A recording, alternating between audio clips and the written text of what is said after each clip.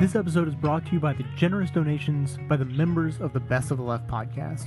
Now, welcome to the Best of the Left podcast with clips today from The Young Turks, The Rachel Maddow Show, Le Show, and Countdown.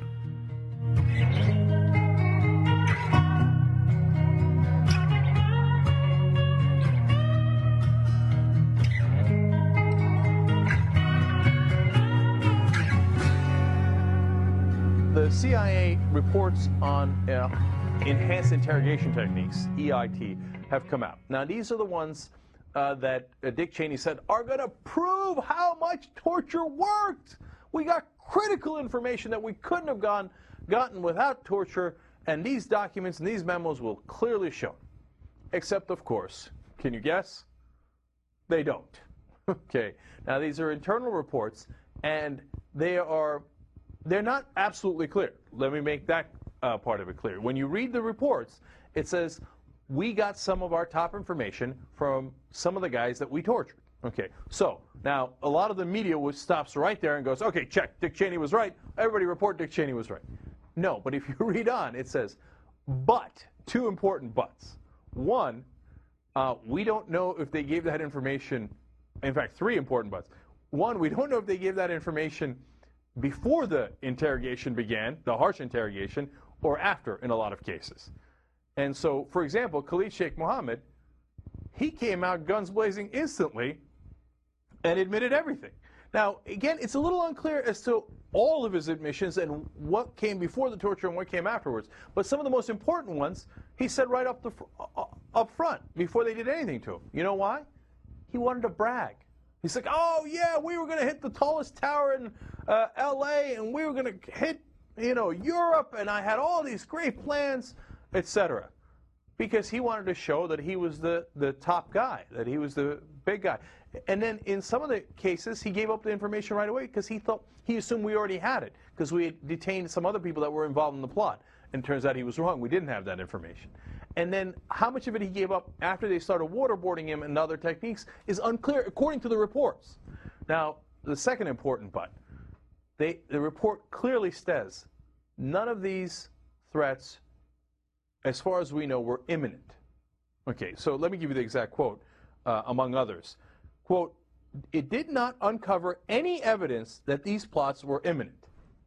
And that seems pretty clear, right? So why is that so important? Because Khalid Sheikh Mohammed can tell you all day long the things that he would have loved to have done, right? I would have loved to have hit L.A. Oh, boy, and then London, and then Paris, and then what other cities would I have liked to hit? Well, I know you would have liked to hit a lot of them, but which ones were you planning? Because if you use this information to break up plots, you say, all right, look, Khalid Sheikh Mohammed told us there's a bomb under the Eiffel Tower, we went and got it. Okay, right. Okay, that's one thing. If he says, I would have eventually liked to hit Paris, well, that ain't nothing. Okay, so if you look at the two different memos released here and the overall reports, the ones that Dick Cheney says would definitely justify torture, you don't get that at all. You get, one, we don't know when they gave it up. Two, we don't know, here's the third but of this, we don't know if they would have given it up anyway, right? So because once you start torturing the guy, one, he starts lying to you. That's not even involved here, right? But it's already been shown that Khalid Sheikh Mohammed, during his torture, gave out a lot of false information. Of course, he wants you to stop waterboarding him. He might tell you things that are true. Look, I don't want anybody to misinterpret me. I'm not saying that under no circumstances would anyone tortured ever give up information that is true. Of course they might. And they might also give out false information. They might give you more information if you didn't torture them, because using the conventional interrogation techniques we've used before that has had tremendous success, whether it was with the Nazis or in almost every other campaign that we've done. So, and then third of all, it turns out with the information we got, we didn't stop any imminent threats. So when Cheney says we stopped attacks that were about to happen, that is unequivocally not true. And ironically, the document that shows it is the one that he said was going to show how right he was. Of course, it shows the exact opposite, that no imminent threats were stopped, and it is entirely unclear what we got out of this torture. What we do know is the torture was illegal and immoral and not the way that we should do things in America, and it degrades our country for what appears to be almost no effect at all, or at best, certainly a disputed, unclear effect. So shocking that Dick Cheney lied about that again, and shocking that the media is not reporting it as. I have two issues with the way they're reporting it. One, I saw on CNN, MSNBC even briefly, and in some of the other papers saying, well, as Dick Cheney claimed. I'm like, no, come on, please, do some reporting. And then sometimes what they'll say is, well, Dick Cheney claims that it shows he's right, and the Democrats claim that it shows they're right. But why are you asking either side? Why don't you read the document and then tell me what it says? Do you see what I'm saying? Like, God, the media is so impotent in so many ways. They're so afraid to tell you what the document actually says. They say, well, the Republicans say that it shows torture works, and the Democrats say it shows torture doesn't work. Well, what the frick? What the frick? It doesn't actually say. You're supposed to be reporters. So it drives me nuts when they do that.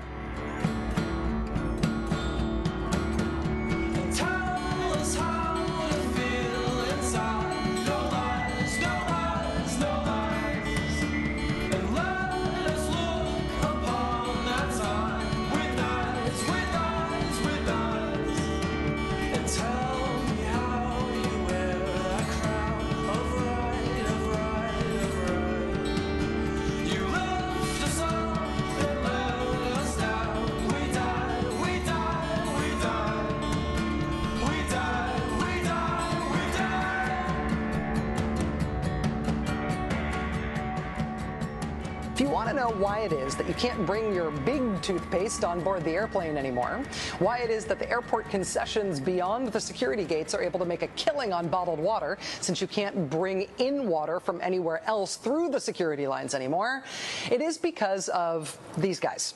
3 British men convicted yesterday in a plot to blow up planes flying between the UK and here.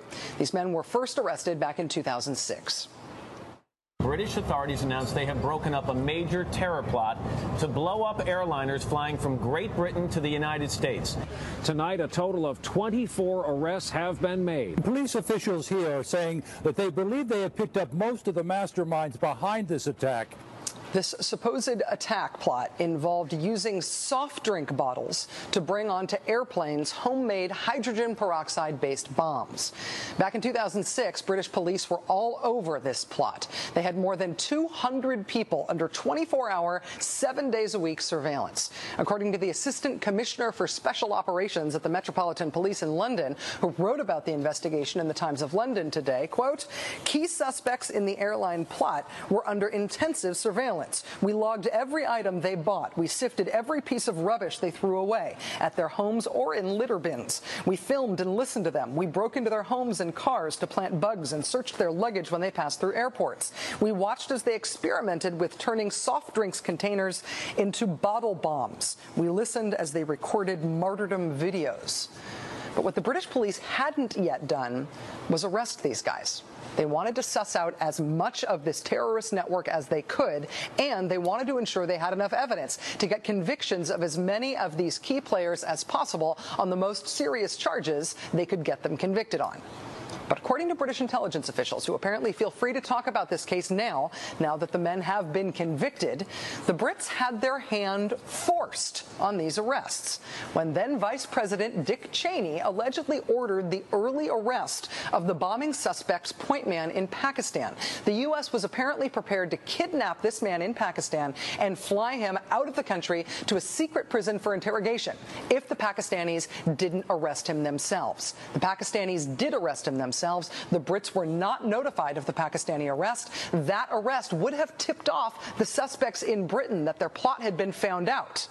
And so, because of that arrest, because of the alleged U.S. actions to cause that arrest, before the British investigation was complete, before British law enforcement had exploited that known terrorist cell to its best counterterrorism purposes, they were forced to act early, prematurely, because of the Bush administration. This was 3 years ago, and British law enforcement are clearly still really PO'd about it. Stay tuned for more on this. It's not the last you will hear of it. Stop me, oh, stop me. Stop me if you think that you've heard this one before. Stop me, oh, stop me. Stop me if you think that you've heard this one before. Nothing's changed.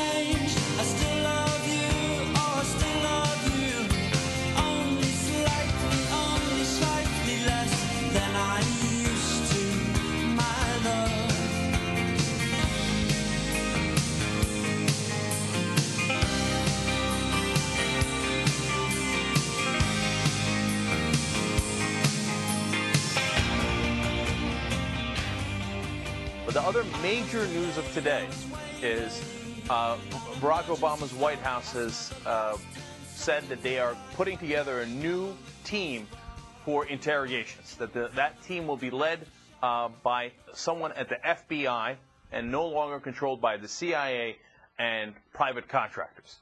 Now, the CIA will be involved in the process. The intelligence organizations, of course, will be involved in the process, but it will be led by the FBI, and ultimately the White House will be responsible for it.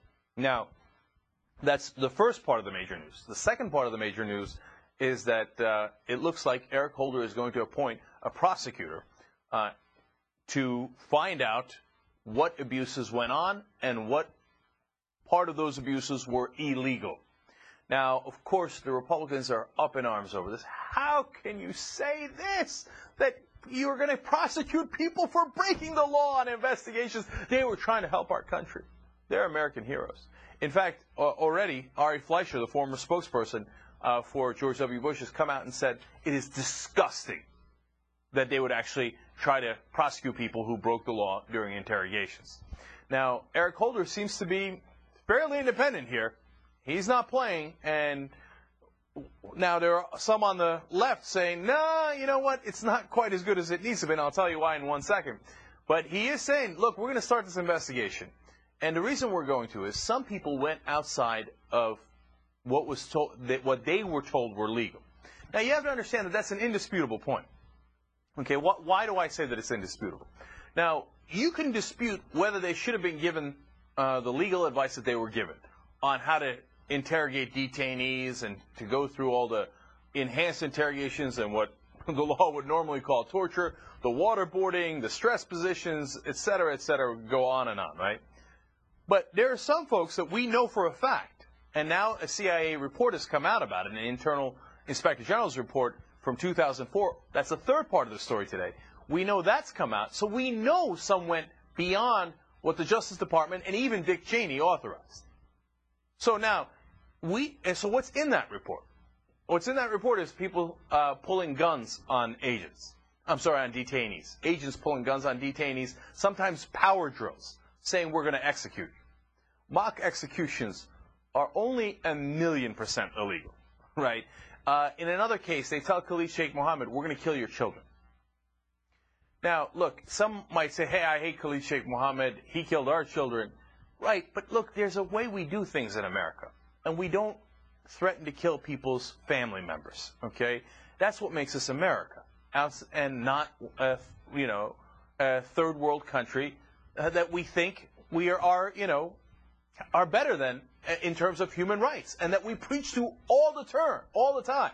Now, another thing that happened, according to the CIA reports, is we've got the threatening their lives, we've got threatening their family members, and then a third report says that we were going to go ahead and rape the mother of one of the detainees in front of him. Now, okay, I got to ask you, does anybody think that's legal? Does anybody think, oh, that's rock and roll? Hey, you know what? Let's ignore it. Okay, you can't make the argument that it's legal because everybody understands all those things are clearly illegal, including the mock executions, right? And so then your other argument, if you're a Republican or a conservative and you're outraged by this, would be that, yeah, we know it's illegal, but just don't worry about it. Don't prosecute it at all. Now, of course, these are the same people who made the argument that, what can we do? We have to prosecute Bill Clinton on perjury. It's the law. You can't, say, oh, let's just ignore a part of the law. In this case, I guess they're making the argument that we should ignore it. Well, Eric Holder's not going to ignore it, so that's very positive news. Now, here comes the downside, and why some liberals say it doesn't go nearly enough.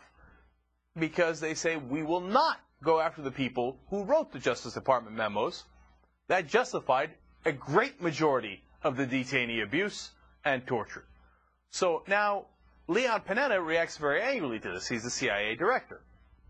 ABC News says that he had a shouting tirade where he let go of a lot of invective and colorful language, what they called salty language. Apparently a lot of cursing in there, okay? Now, why is he doing that? Because he is saying, hey, listen, now you're going to tell me that you're going to go after some of the CIA agents who did this, but you're not going to go after the people who told them, hey, take the gloves off. Now, Leon Panetta isn't suggesting that you should go after those top dogs, right? But he's saying if you're not going to, then you shouldn't go after the lower level people. And if you ask me, look, if you break the law, we have to go after you, especially on something this important, right? And if that investigation later leads you, because of the defense of those people, into going after bigger and bigger targets, then so be it. Now, if it doesn't, it doesn't. Okay, we'll follow where the facts go, and we'll follow where the law goes. But, if I'm an attorney for one of the CIA agents, and I would probably make the argument, hey, you know what? They told me to take the frickin' gloves off. Now, you're going to prosecute me for taking the gloves off when the guy above me told me that. Well, that's a fair argument. So let's ask, what did the guy above you really say? And if it leads higher and higher, then it's got to, right? I mean, you can't just punish a quote-unquote few bad apples if they were given orders. But maybe they weren't. Maybe they went outside of their orders, and you should punish them for going outside of even John Yoo and Dick Cheney's orders. So that investigation will be very interesting, and of course, it will be instantly politicized, not by the Democrats, but by the Republicans, who will say, oh, no, if you're trying to prosecute people for torture, it's obviously politics. So that turns the facts absolutely on its head. Now, you got a guy who does a mock execution, clearly illegal. Normally, what you would do is prosecute. But you're saying don't prosecute because it'll be political. No, if you don't prosecute, that means you're making a political decision outside of what the law would normally dictate. And my guess is that the Republicans will come out so strong that the media will probably play along. They already are. You already have the Chuck Todd saying, oh, this is going to be political, so you better not prosecute anybody. In fact, we have great evidence of that in a little back and forth that Jeremy Scahill and Chuck Todd went on Real Time with Bill Maher. Scahill challenged the media, including Chuck Todd, that happened to be on that panel that day. And it was interesting to see Chuck Todd's, of course, defensive reaction. So let's watch that clip real quick here. Stop it. And journalists have done nothing to hold the White House accountable now, Chuck, or under Bush. This has not been an issue, and yet it constitutes more than half of the fighting force in Afghanistan. Or Chuck, no, it's fine. I know. I represent everybody. Yeah, Chuck. No. Chuck. By the way, comedians have had no part. None. Comedians have played no role in any of it. No, but Chuck, you called it political catnip to talk about the CIA and Cheney's role in this because it distracts from the important issues. This is a central issue, and you called it cable catnip. Because what happens and what is it going to get turned into? A political food fight where you can't get anything done. Congress would not be able to get any prosecutions done. And worse yet, the prosecution that you would want to have, the prosecution that would get done. But the prosecution that you would like to see would end up, and if it gets, and you don't get it, and then you find out that it provides some immunity farther along, and you find out you can't try these folks? But how can Secretary Clinton go to Kenya and say, well, we need to have accountability for past crimes there, when we can't hold our own torturers accountable, and Obama says, let's look forward, not backward. You prevent future torture by prosecuting past acts of torture. Okay, but let me... It's not funny. I'm not saying it's not funny. It's easy to say this. Right. Ask her how hard it is politically. All right. I mean, the upside-down world of the media is amazing. Okay, if the Attorney General does his job and he prosecutes people for breaking the law, then apparently he's made it political, and so the Republicans are right to attack them politically. That doesn't make any sense at all. Instead of actually elucidating what the real matter is and clarifying for the American people what the law is and what it isn't, and what should normally be done and not done, they take the side of the Republicans and say, oh, you better not do it. You better not do it, because then it'll be political, and we will take the side of the Republicans in blaming you for starting this political catnip or fight or whatever. And, by the way, it'll be so hard. So hard. I don't understand that argument. It'll be hard, and what does that mean? So that you shouldn't do it because it'll be hard? So, we should allow some crimes to go unpunished because, boy, it'd be really difficult to punish them. It makes no sense. Now, after this little fight on air, apparently according to Scahill, Chuck Todd comes up after the show to him and says, hey, that was a cheap shot. And Scahill says, what are you talking about? And Chuck Todd says, you know it. You know what I'm talking about, and you know what you did was a cheap shot, basically. And now this is all Scahill relaying this, so we don't, just understand that it's one-sided in that sense. And then he says, look, apparently Scahill told him, I monitor the mainstream coverage very closely, and I asked him that what was not true in what I said, right? And Chuck Todd said, quote, according to Scahill, quote, that's not the point. You sullied my reputation on TV. Now, if Scahill's right about that interaction, that's really damning. Because what Chuck Todd is saying is, I don't care what the truth is. The important thing is you sullied my reputation on TV. You see how this works? Okay, the important thing is Chuck Todd's reputation. The important thing is whether he's ever challenged on national TV or not. Whether he's doing his job right, come on, that's totally immaterial. Whether we should prosecute people for torture, that's, come on, who cares? Who cares? But my reputation on national TV, that matters. That's serious. Of course, they take it personally. That's what it's about. So, I mean, I've said this a million times, but when you see the old media, I mean, caution. It doesn't mean they don't do good work from time to time, and I got some really interesting articles from the quote-unquote old media today that I want to tell you about.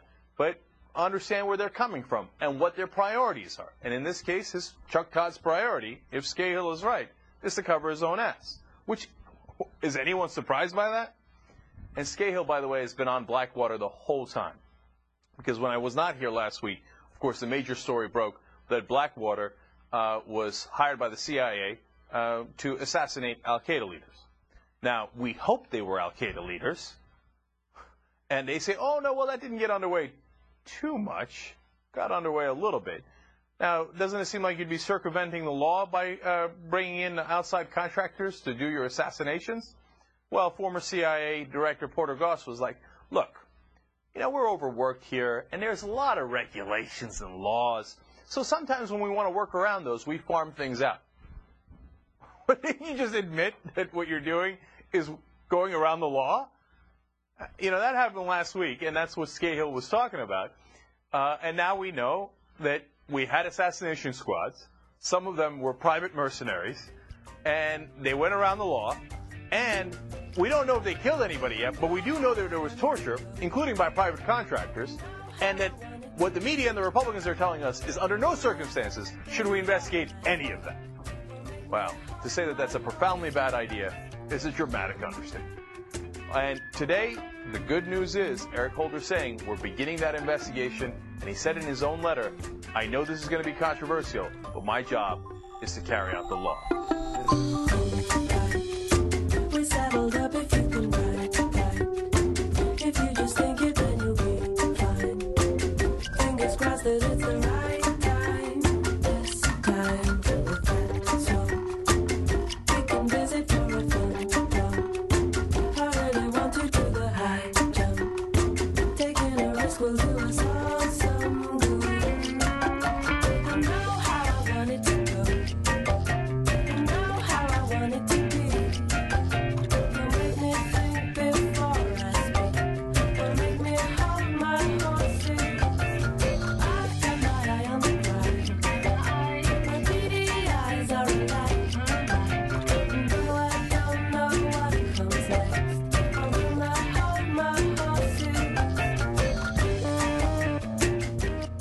Here is measurable, definable progress. We want to change, we're getting it.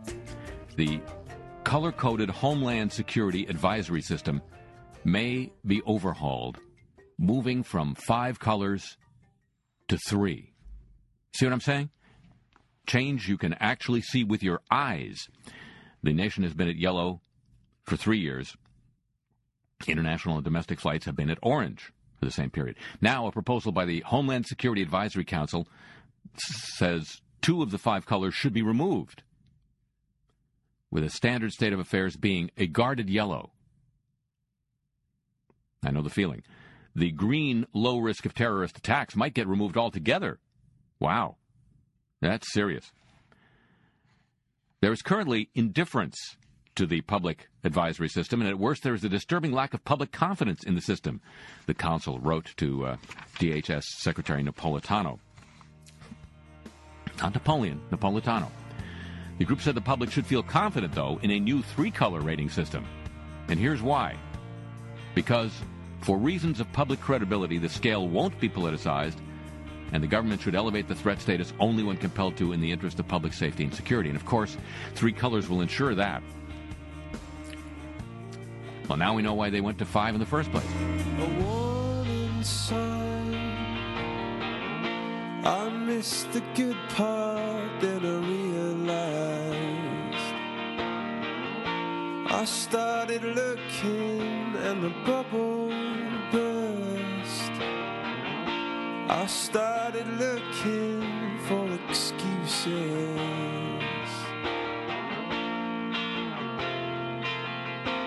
Come on in. I've gotta tell you what a state I'm in. I've gotta tell you in my loudest tones that I started looking for a warning sign. Our guest is former Pennsylvania Governor Tom Ridge, who has just written a new book called The Test of Our Times. It's about being the nation's first Secretary of Homeland Security. It is a very good read, and you are being a real sport by sticking around with us, Governor. Thanks. You're welcome. One episode that you write about in the book is about you saying in August 2004 that the president's leadership was causing us to better target our defensive measures here and away from home. And the implication was that going to war in Iraq was a defensive measure like the Homeland Security stuff that we do here at home. You regret having said that, which the president asked you to say? Well, I do agree with it. I do agree with the president's engagement of Pakistan in getting them and the intelligence service to get us the information that led us to make that decision. But again, referring to our earlier conversation, we had a conversation among the President's Homeland Security Group. We decided that the hard drive and the surveillance tapes on northern New Jersey, New York City, and Washington merited us going up. So I'm going to hold a press conference. That's my job. I'm going to tell America what we're going to do. We're going to surgically apply the threat. We're going to raise the threat, which means more preparedness, more security. The last minute, at the request of some folks in the White House who don't need to be named, they said, well, why don't you praise the president? I said, well, I've never praised the president before, but I got a bunch of people waiting out there. I'm going to go, and I threw the sentence into the press conference. It became the sideshow. It marginalized the process. It had people then question, you talk about politics, when I used the president's name, and he deserved, I mean, it was because of the toughness toward Pakistan, that the intelligence service, blah, blah, blah, but got that hard drive. I should not have mentioned it because it detracted from the real message, and that is the intelligence is real. The President's Homeland Security Council thinks we need to add security around these venues. So it marginalized my press statement, it marginalized the intelligence, and it became a sideshow, and nobody's more responsible for that than me. But when you said targeting our defensive measures away from home, this is August 04, so we are more than a year into the war in Iraq, with the implication there was that you were talking about Iraq. Well, the fact is that there was a war, we were talking about the general war against these terrorists and our presence in Afghanistan, Iraq, the pressure we had to put on the Pakistani intelligence service to cooperate more completely and comprehensively with us resulted in us getting that intel. We acted on that intel and went up. I should have never mentioned the president's name because it, again, created a perception, we talked about this earlier, that somehow politics were involved, but that politics was not involved in the decision. It was driven by intelligence. Well, that point I understand, but when I look at your record, I feel like, you didn't slip in a reference to the president and a reference to Iraq once in this mention in 2004. You were a crucial, authoritative part of making what turned out to be a false case to the American people about Iraq being a threat and us needing to attack them. February 2003, you said on ABC, I agree that, as the president has said, the world community has said this is a rogue regime that has chemical, biological weapons, trying to develop nuclear weapons, has means of delivery. That's the reason this individual needs to be disarmed. The point is, the point, in fact, is that the world community has known for 12 years he's got chemical, biological weapons, means of delivery, and that's precisely the reason of the United States and its partners are trying to disarm Saddam Hussein. He is a threat to his region. He's a threat to our allies. He is a threat to us. You made that case on national television a month before we started invading. Do you regret that? No. You think it's true? At the time, I think it's true, and subsequent to that, the president's leadership and the things we've done have kept America safe. Do you think that Saddam Hussein was a threat to us at the time that we invaded? Based on not only the intelligence we have, the intelligence we got from that was shared, I believe, it's been known by the Brits and by the French, that he had used weapons of mass destruction, that he was, again, several intelligence agencies thought he still had them, and I believe that if he had a weapon of mass destruction, a radiological, crude radiological device, a nuclear device or something, for him to, if he had them, did I believe that he would give them to al-Qaeda? If he had them, the answer was yes. So the president going to Iraq, I said it and I believed it at the time. You believed it at the time? Yeah.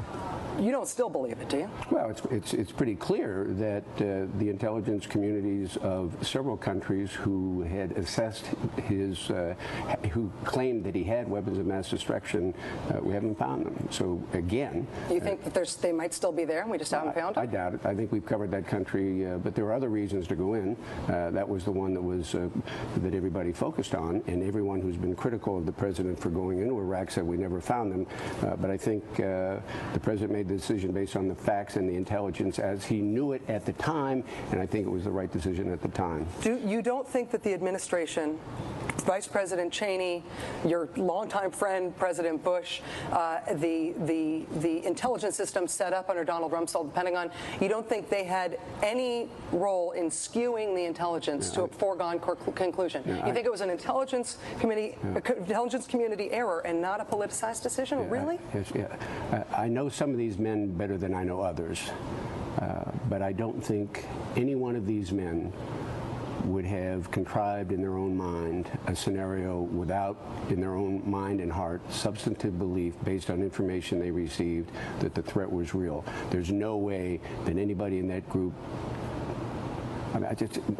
they would commit our blood and our treasure to a cause if they didn't think it was necessary to commit our blood and treasure to a cause to keep America safe. The intelligence may have proven to be false, but there is no doubt in my mind that they were motivated to keep America safe. In retrospect, we can say that the intelligence was faulty. Actually, we discovered a couple times that when we raised the threat level, a couple years later, there's one instance where we turned out to be faulty. But sometimes you don't have the luxury of waiting. And in this instance, if you thought they have weapons of mass effect, the United Nations had sanctioned them so many times and nothing ever happened, and somebody had to make a move, and I find it rather difficult to think that anybody in this country would believe that people in charge of their government, Republicans or Democrats, liberals or conservatives, would commit our blood and our treasure to a cause if they didn't truly believe in their heart and their mind that it wasn't to protect America. I just reject that notion. I think that is an eloquent argument, and I have to tell you, I think you making that argument right now is why Republicans, after the Bush and Cheney administration, are not going to get back the country's trust on national security. To look back at that decision and say, we got it wrong, but it was in good faith, and not acknowledge the foregone conclusion that we were going to invade Iraq that pervaded every decision that was made about intelligence. Looking back at that decision-making process, it sounds like you're making the argument you would have made the same decision again. Americans need to believe that our government would not make that wrong a decision, that would not make such a foregone conclusion to such an important issue, that the intelligence that proved the opposite point was all discounted, that the intelligence was combed through for any bit that would support the foregone conclusion of the policymakers. The system was broken, and if you don't see that the system was broken and you think it was just that the intel was wrong, I think that you're one of the most trusted voices on national security for the Republican Party, and I think that's the elephant in the room. I don't think you guys get back your credibility on national security until you realize that was a wrong decision made by policymakers. It wasn't the spies' fault. Well, I think you're suggesting that it was driven by, quite obviously, the people who made the decision knew more about the threat than you and I do. And again, I think it's a pretty radical conclusion to suggest that men and women trusted with the safety of this country would predicate a decision upon any other basis other than to keep America safe. Later on, it may have proven that some of the information was inaccurate, but there were plenty of reasons to go into Iraq at the time. The foremost were the weapons of mass destruction. That obviously obviously proven to be faulty.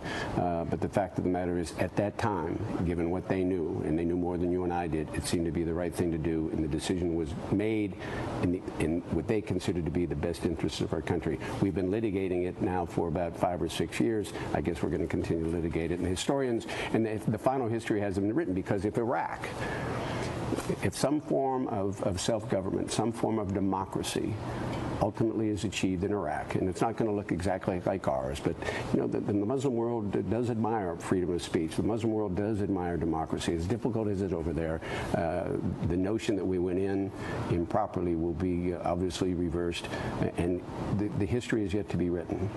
Democracy in Iraq, well, no, democracy in Iraq will make a huge difference, not just for the men and women and the people and the families in Iraq, but for the entire region for a lot of reasons. You can go back in time and sell the American people on the idea that 4,000 Americans ought to live their lives and we ought to lose those trillions of dollars for democracy in Iraq. You have a wilder imagination than I do. We were sold that war because of 9/11. We were sold that war because of the threat of weapons of mass destruction from this guy who didn't have them, and our government should have known it. And frankly, a lot of people believe that our government did know it and that it was a cynical decision. And maybe everybody wasn't in on it, and maybe that is a radical thing to conclude. But I think I don't share that point of view. You do. I know. I'm not going to convince you, and you're not going to convince me, but I really appreciate the civil way we've had the discussion. Frankly, I think we would advance our interests as a country a lot further and a lot faster if we could have the discussions such as this. And Governor Ridge, thank you for writing the book. Thank you for fighting my interpretation of the book with such aplomb. Thanks for coming in. Thank you very much. It's good to see you. My pleasure. My tea's gone cold, I'm wondering why I got out of bed at all. The morning rain clouds up my window, and I can't see it all. And even if I could, it'll all be great. Put your picture on my wall. It reminds me that it's not so bad. It's not so bad.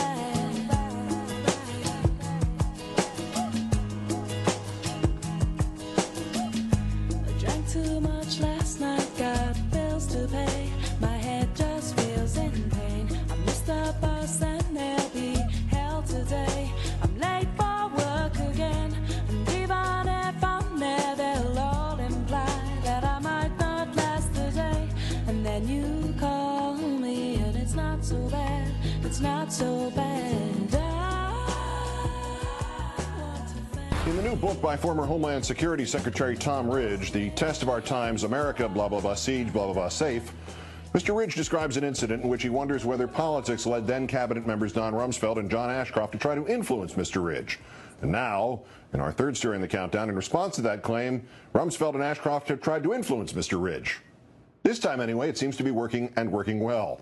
Ridge's new book claims Rumsfeld and Ashcroft wanted to raise the threat level right before the 2004 election, and that he, Ridge, wondered whether politics might be at work. Almost instantly, a former spokesman for Ashcroft told the New York Times, now would be a good time for Mr. Ridge to use his emergency duct tape, a terrorism joke, and misdirected. It was White House pet David Paulson who sold the duct tape crap. Stay classy, Ashcroft. And from a spokesman for Rumsfeld, this theory, the storyline advanced by Ridge's publishers seemingly to sell copies of the book, is nonsense. Last night on the Rachel Maddow Show, Mr. Ridge took the hint. Yes, he wondered then whether politics played a role. He knows now it didn't. And pay no attention to his own book jacket or what he wrote. I am musing in the book. Is there something else here? What am I missing? I don't get it. Is it politics? Is it security? What's driving this discussion? But at the end of the day, what I say to you, Rachel, is the process worked. Politics wasn't involved. I mean, the reason that this keeps coming up is, I mean, I'm just going to read to you directly from the flyleaf of your book. Oh, I know that. He recounts episodes such as the pressure that the DHS received to raise the security alert on the eve of the 2004 presidential election. That's wrong. Those aren't my words. Okay. Read the book. Mr. Ridge, it would appear, not sufficiently outraged by his publisher's poetic license to ask them to change their website, which tonight still reads, Ridge effectively thwarted a plan to raise the national security alert just before the 2004 election. Joining us now, a man who has, on a couple of occasions, seen politics infect national governance, Nixon White House counsel John Dean, author of Worse Than Watergate and the recently reissued classic Blind Ambition. Thanks as always for your time tonight, sir. Thank you, Keith. Correct me if I'm wrong, but is it not impossible for Mr. Ridge to know whether politics influenced the inner thinking of Rumsfeld and Ashcroft, and therefore not possible for Mr. Ridge to know that it did not? It is not possible. Any way I know of it, he could channel both these people and get their thinking. It is quite clear when you listen to him on Rachel last night, he's saying, read my book, read my book. You read his book, and he's saying exactly the opposite of what he's saying now. So he's clearly backpedaling. Is there any reason to suggest that backpedaling owes to, political pressure or something like that? I would suspect the fact that Rumsfeld and Ashcroft came out and hit him pretty hard has affected his thinking on this whole matter. He doesn't seem to be as clear on what he wrote now that they've spoken out on the issue. And also, Keith, he did indeed imply a rather serious criminal charge if this conduct indeed had been undertaken. So I think there's a lot of reasons he probably has backed off, and political pressure from the Bush clan probably is part of the reason.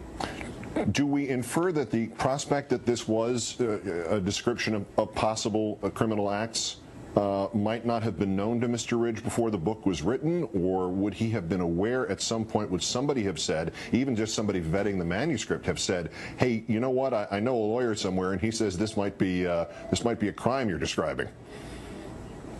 Well, he's a former U.S. attorney from Pennsylvania.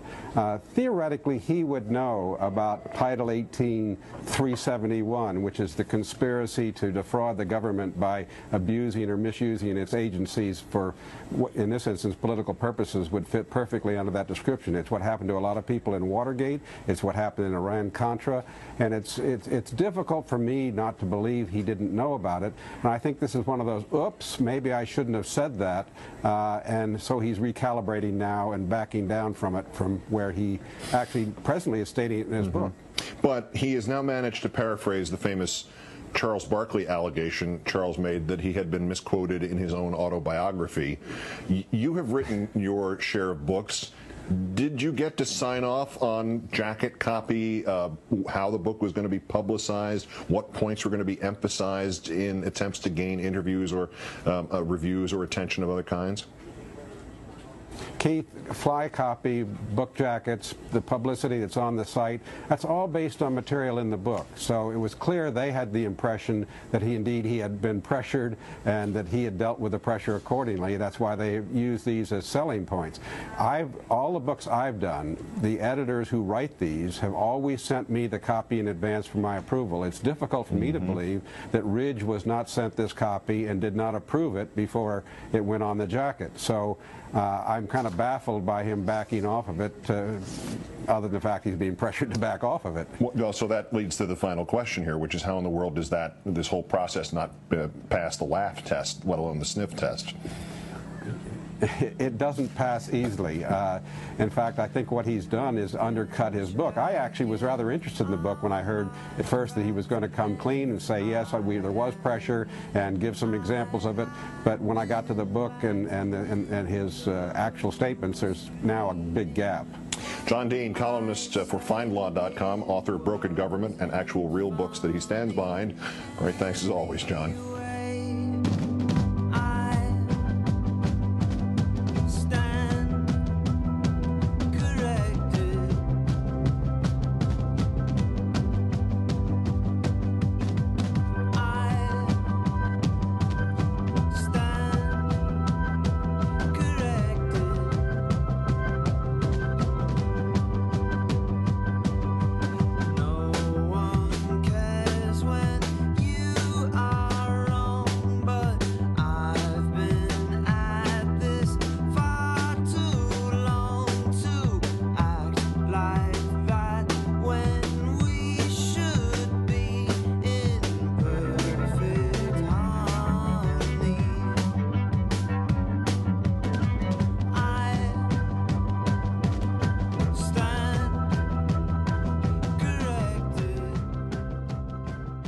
Ladies and gentlemen, the Buried Lead Department reports in this week.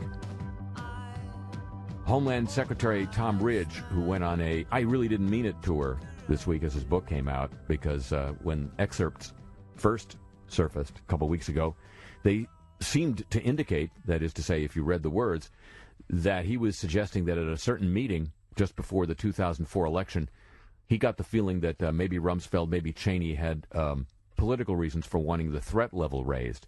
And he, as I say, went on a tour this week to say, that's not what I was saying. Why would you think that I...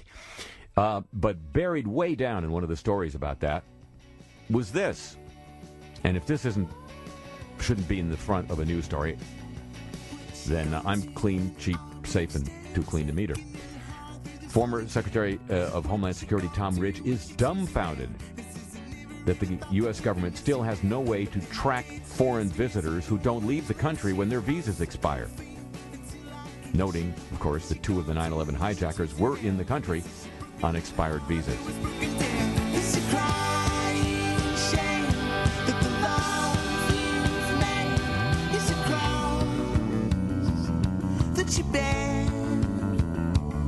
When it's cold,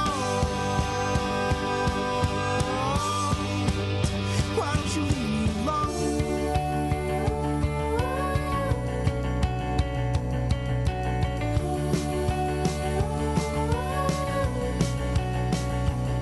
Take a chance with a woman who lets you. Take a chance with a woman who lets you.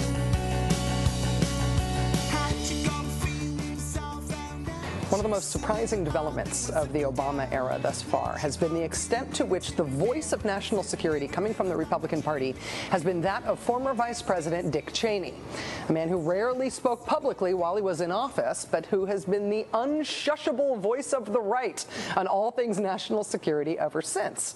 The reason it's difficult for the Republican Party to have Dick Cheney as their voice on national security is that he's not only potentially indictable for his role in the Bush administration's decisions to okay torture, it's also that the planet from which Mr. Cheney's voice emanates appears to be a relatively fact-free one. He has been asserting in the face of bald facts to the contrary that torture has been proven to work, that Saddam Hussein did have contacts with al-Qaeda, that Guantanamo has been a big ball of wind for the United States, an exercise in lawless imprisonment that Americans should just be proud of. And of course, he's been asserting that the war in Iraq was absolutely necessary. No regrets on that one. I don't look at it as we got it so wrong, Bob. I think we have, in fact. We got a big part of it wrong. Well, there weren't any weapons of mass destruction. Correct. The original intelligence was wrong, no question about it. But there were parts of it that were right. It wasn't 100% wrong. So the intelligence was flawed. But you never have perfect intelligence in this business. That has been the firm line from Planet Cheney. Sure, what we said was true about Iraq, was to start that war, turned out to not be at all true. And if we didn't know it, we sure should have known it. But no regrets. I'm still glad that we did it. Well, last night on this show, I had what for me was a long-awaited chance to interview one of the men who played a role in selling that war to the U.S. public, Tom Ridge, an almost vice presidential candidate, a potential vice presidential or even presidential hopeful in the future, a man who, since his time as the nation's first Homeland Security Secretary, seemed to be one of the people who had a real shot at becoming a new voice for the Republican Party on national security, one that could supplant the divorced from reality extremism we have been hearing since he left office from former Vice President Cheney, and oddly from his daughter. If the Republican Party is to move beyond the disgrace of the Bush years foreign policy and the electoral disasters for that party that followed that disgrace, it has seemed to me that they would have to find a way to rejoin the debate here on planet Earth. To find a new leading voice on national security that isn't Cheney, that no matter the strength of its disagreements with liberals and Democrats, it isn't a voice that's still trying to sell us the Iraq war. To my honest surprise, Governor Ridge on this program last night declined to try to be that voice, offered the opportunity to distance himself from the transmissions we've been getting from Planet Cheney. Mr. Ridge instead said, no regrets. We have received a ton of feedback on this interview that we did on the show last night, and it seems that this part of it, which we're going to show you here, where my shock and surprise at his answer may be evident, is the reason why.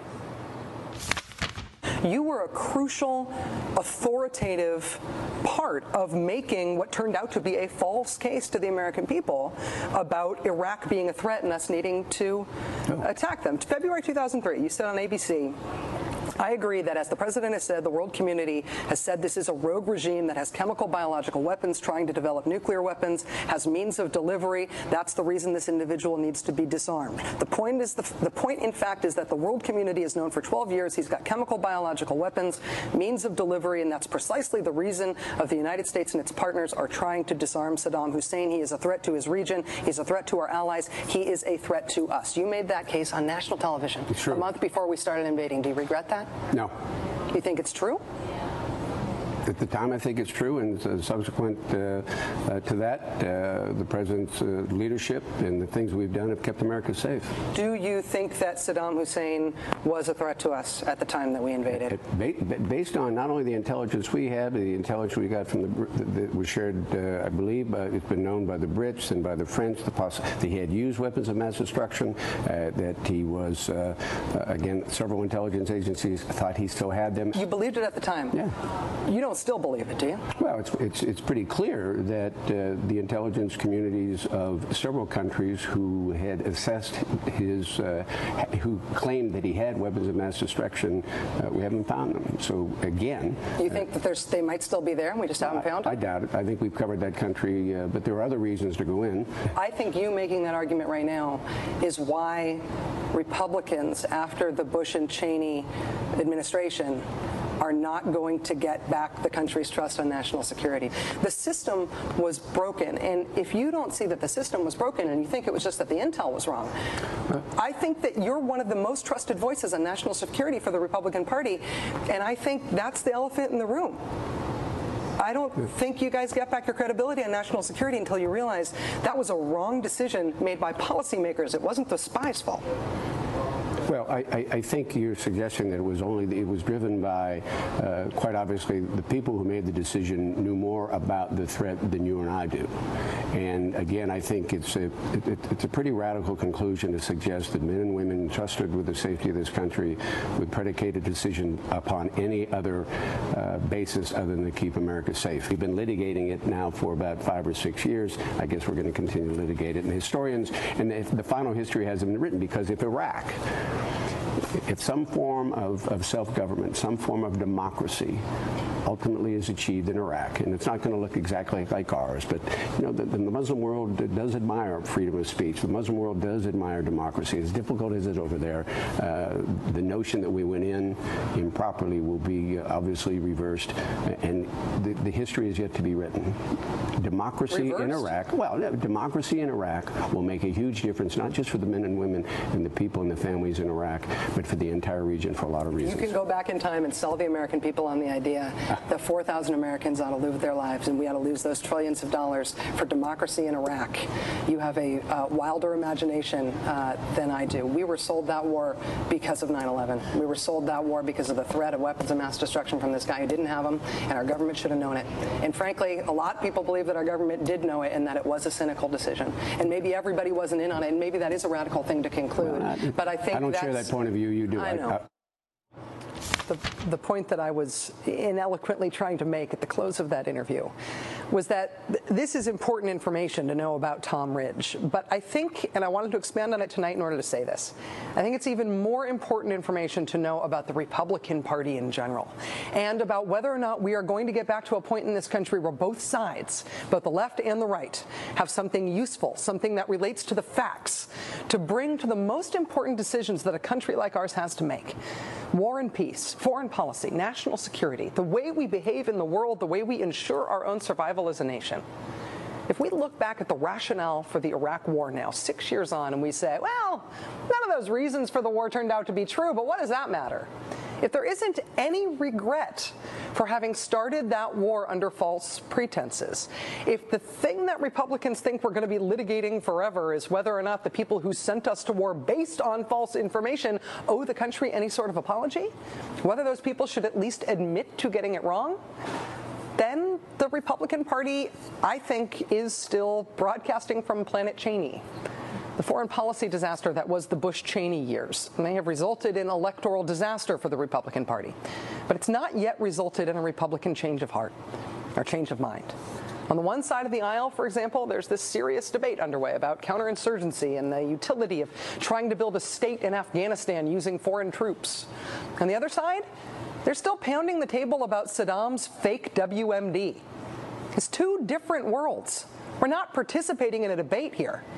If you are a fan of a one-party state, congratulations. That's what America has got right now on foreign policy and national security. If it's not going to be Tom Ridge, I don't know who it's likely to be, who brings the Republican Party back to earth, back to serious, legitimate debates over facts that everyone agrees on about what our country needs to do, about war and peace, about how to recover from the governmental disaster that started the Iraq War over a threat that was not there. If you like one-party states, congratulations. If, on the other hand, you like a good debate, you think that two parties honestly and respectfully fighting it out makes us stronger, I'm sorry, but we're not there yet.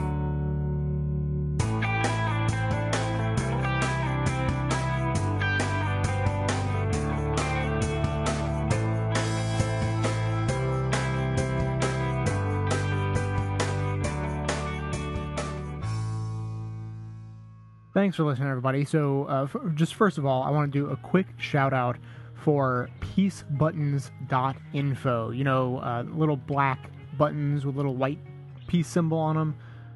Great to have if you're going to go out and rally against the establishment, that sort of thing. Well, Carl, the proprietor over at peacebuttons.info, is a listener and has been for a long time. And he wanted to help promote this show a little bit, and I wanted to help promote his website. So there you go, peacebuttons.info. They have, of course, peace buttons and lots of other peace-related merchandise, which you should definitely check out. And while you're there, go ahead and sign up for their weekly peace history newsletter. He really does a great job putting together this great informative newsletter all about kind of the history of the peace movement in all of its forms. So it comes out as kind of a This Week in Peace compendium. Now, speaking of peaceful, I just wanted to talk for a minute about what I did last week, because I like to do this sort of thing every once in a while when I feel like I've done something interesting. So the first 3 days of last week were spent at a staff retreat, actually. You know, I have a real job besides the podcast, and so the whole staff got together and we drove out to the hills of West Virginia. This is the second year in a row that I've gotten to do this. And we go out to this yoga retreat center. There's no cell phone access, no internet, and we get together and, you know, it's a working trip. You know, we're planning for the work ahead in the next year, but it's also relaxation and staff bonding and having fun and that sort of thing. And so the one big thing that's really worth mentioning is, of course, out in the hills, in the middle of nowhere, there's no light pollution. So at nighttime, you can see all the stars. So beyond being able to just look up and see them, I actually did, you know, a couple of extra things. First of all, we had a telescope that we were able to set up, and a coworker of mine was actually able to find Jupiter. And so we were able to get Jupiter in focus on a telescope and see the rings in its gaseous form. And, you know, a couple of us even thought we could pinpoint the big red spot on the planet. I wasn't so sure personally. I mean, it could have been some other big red spot. But anyways, I definitely saw the planet, and we even saw some, you know, little dots around it that we were positive were its moons. So that was wonderful on its own. And then I and just one other guy took the opportunity to go up and actually sleep on the roof of this building we were staying at. There's, you know, just a little deck right on the very top of the house, and it was warm and perfectly clear for the first couple of nights. And so the first night I went to bed around 11 o'clock, but didn't fall asleep until well past 1. And I just laid and stared straight up at the stars.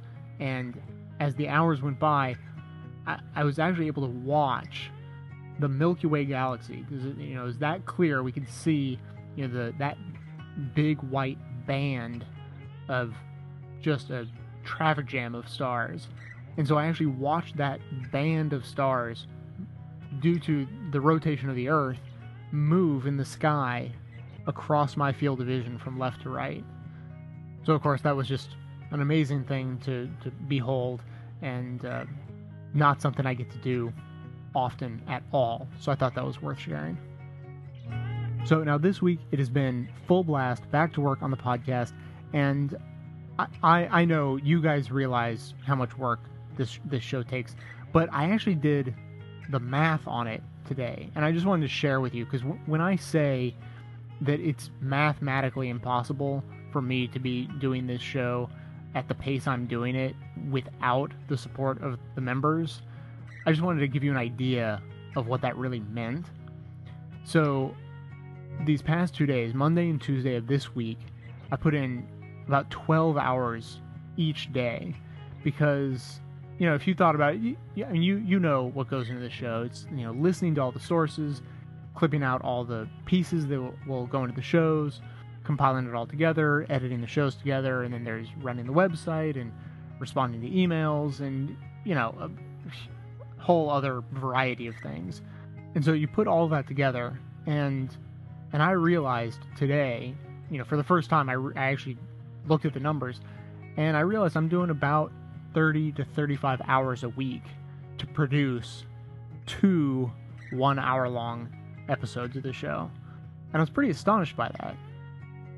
Now, I mean, I know I didn't used to put in that much time. There's a lot more stuff going on behind the scenes now. I'm constantly trying to make things better. I'm trying to, you know, build new whatever, work on new projects for the future, and so on and so on. Writing the email newsletters or whatever happens to come up on a given day. You know, so I'm putting in more work now than I used to when it was just a hobby.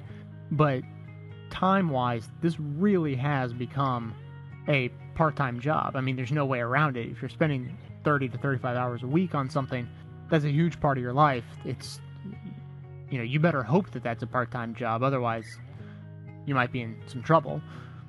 So anyways, I just wanted to bring that up as today's segue towards thanking members, because, you know, obviously, you know, I say it all the time, I couldn't do this without you. Today I actually wanted to explain what that meant. I could not put in the time required by the show without the support of the members. So anyone out there listening, if you like the show and you want to help support it and support me and the work I have to do to get it out every week, you know, twice a week, it doesn't take much. People can sign up for as little as, well, it used to be as little as $5 a month. Now we have a yearly plan. You can sign up for as little as $4.58 a month. Where in the world are you going to get 8 hours of entertainment every month for $4.50? I mean, it's just not going to happen. So today I wanted to thank specifically Harold R. and Howard Y., who signed up on August 28th and September 15th, respectively. I wanted to pull out these two in particular because they both signed up for more than the minimum. Both signed up to donate $10 a month to help support the show. And really, I just can't thank you guys enough. You know, Harold and Howard, thank you. All the other members, thank you. Everyone who listens, just the fact that you guys are out there listening is what keeps me going. And for those of you who are able to contribute to actually help pay my bills as I'm spending all my time working on this show, I just can't thank you guys enough. It's really, I'm really feeling like this is the beginning of a dream come true for me, that if I can get enough support from enough people that I can just do this for a living, I can't imagine anything better, and I would be overjoyed and would just continually work to make this show as good as it possibly can be, because this show is absolutely my pride and joy. So the fact that other people appreciate it enough to donate money is the absolute best I could have hoped for. So that is it for today. Stay connected with the show on Twitter and Facebook by signing up for our email newsletter. You can support the show by leaving reviews in iTunes, voting every month at Podcast Alley. We could use about 50 more votes to get us to 200 Podcast Alley, really secure our slot there. We haven't been doing as well as I would like, so if you could head over to Podcast Alley and vote, that would be awesome. The show is available on your smartphone by going to Stitcher.com and finding the show there. And you can visit our show notes on the blog to find links to all the sources we used and links to buy all the music used in this episode. So, coming to you from inside the Beltway and border, yet outside the conventional wisdom of Washington, D.C., my name is Jay, and this has been the Best of the Left podcast, delivered to you every Wednesday and every weekend, thanks to our members from bestoftheleft.com. Fine lines are black and white, 'cause you took apart a picture that wasn't right. Pitch burning on a shining sheet.